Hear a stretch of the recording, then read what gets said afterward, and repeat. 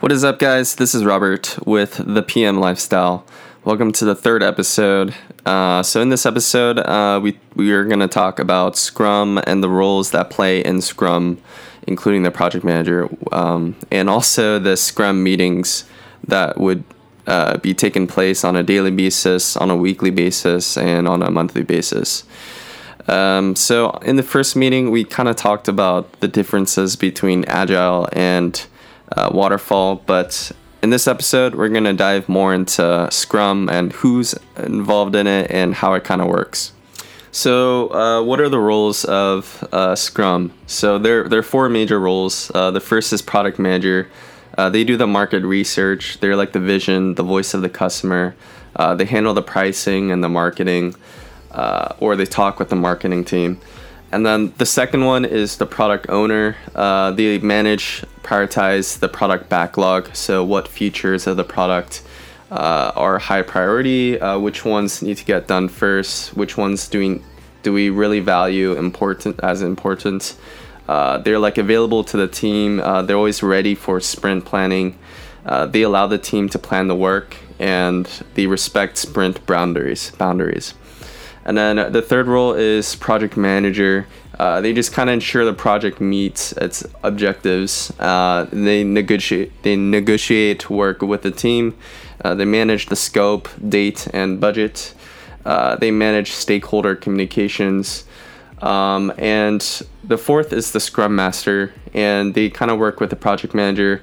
They're like the agile process experts, owner, evangelists, I guess you could say. They facilitate creativity and empowerment. They encourage self-organization.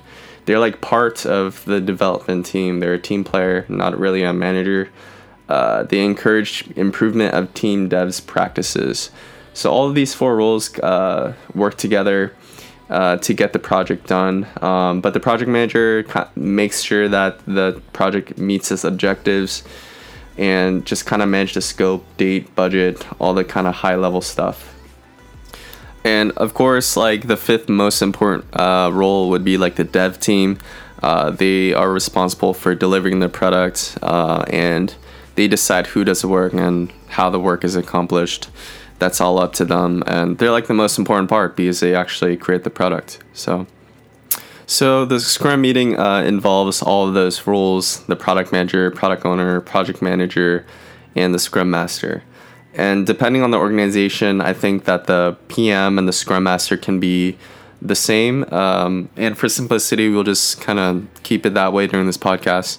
But the first type of meeting is the release planning. This is one of the first meetings that they have to establish goals and general plan of the project.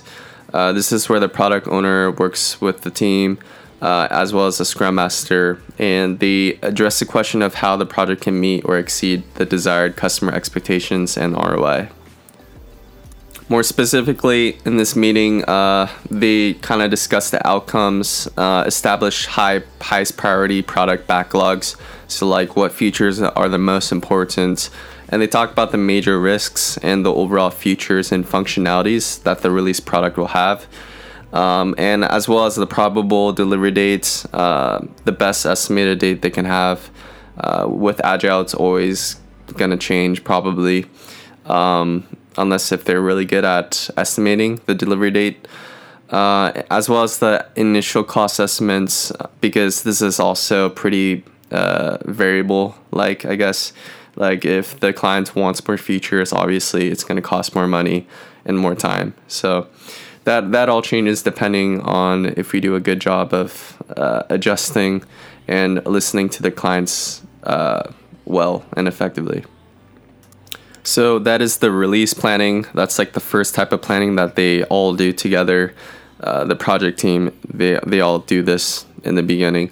And the second is the sprint planning. And this is at the start of each sprint, in which the product owner and the dev team negotiate which product backlog items they will attempt during this sprint. And the way that goes is they usually choose the highest priority features to finish first during the first couple sprints. It's based off highest priority to lowest priority. So the less important features of the product will be developed later in the project, or it could even be canceled depending on the budgets of the client or if they really find it to be necessary. So that's sprint planning. That's just something that they will do every 4 weeks, and they'll review and readjust and pivot if necessary. Then we kind of go into the day-to-day Scrum, and this is just called this daily Scrum. This is like the heartbeat of an agile project. It's those daily meetings that are known as the Scrum. It's done at the same time and place at the workplace, and this is where the Scrum Master just kind of wanders around, makes sure, not really wander, but there's a term called management by wandering, and it's this idea that the manager, by randomly wandering around the office, you'll get an equal participation of concerns and like issues, and it can be resolved very quickly and efficiently as compared to sitting in the office and waiting for the development team to come to you. And that could also breed favoritism.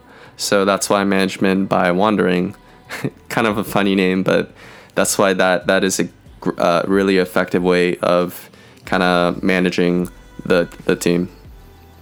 Sorry, got off topic there, but thought that would be pretty important to know about. But yeah, the daily Scrum, this includes like questions like what have you done since the last Scrum? And this would be something that we would do standing up, 15-minute meeting. Like we would ask the team members, what have you done since the last Scrum? What will be done between now and the next Scrum? What is getting in the way of you performing your work as effectively as possible? These are known as blocks.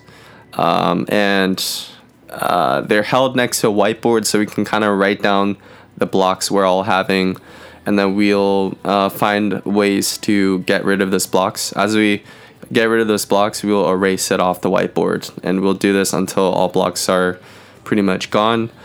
And we have like it's pretty common practice to have a late fee of $1 to collect and donate to charity if the team members are late. And it's because it's a 15-minute meeting, and so like it's already short, and we should try to, respect each other's times and make sure that we're getting work done by going to these Scrum meetings to kind of keep track of progress. So pretty much Scrum meeting is just comprised of those 3 questions. So to review, what have you done since the last Scrum? The second is what will be done between now and the next Scrum. And the third is what is getting in the way of you performing your work as effectively as possible. So these are the blocks. Those are the 3 main questions that are answered during the meeting. And it's often limited to those 3 because we want to keep the meeting short, as well as keeping it efficient to keep track of progress. So that's the daily Scrum meetings that we have. So to review, we have the release planning, we have the sprint planning, daily Scrum, and the next one is sprint review. And that is where we just review the sprints and the work we've done. We demonstrate the work, the MVP, to the product owner and the stakeholders, and we receive feedback from them. The product owner also declares which items are done and which items need further work and are then returned back to the product backlog. This is also an opportunity for the team to suggest improvements or new features for the product owner to accept or reject. This meeting is to really just examine and adapt the product as it emerges and iteratively refine key requirements. And then these key requirements that have like revised and gone better, these will be the subject of the next sprint meeting. So the 5th meeting that we have is a sprint retrospective, and the purpose of this meeting is to reflect on how well the previous sprints went and identify specific actions that can improve future sprints. So the Scrum Master facilitates this meeting, and the team decides which changes will be made and how they work together for the next sprint. So I guess you could say this is a little bit more meta, and this just reflects the Scrum's commitment to continuous improvement and the value it places on improving not only the product but team interactions. So I guess like the difference between this and sprint review is that the retrospective is to kind of evaluate how the team worked together, and the sprint review is about the results that they produced.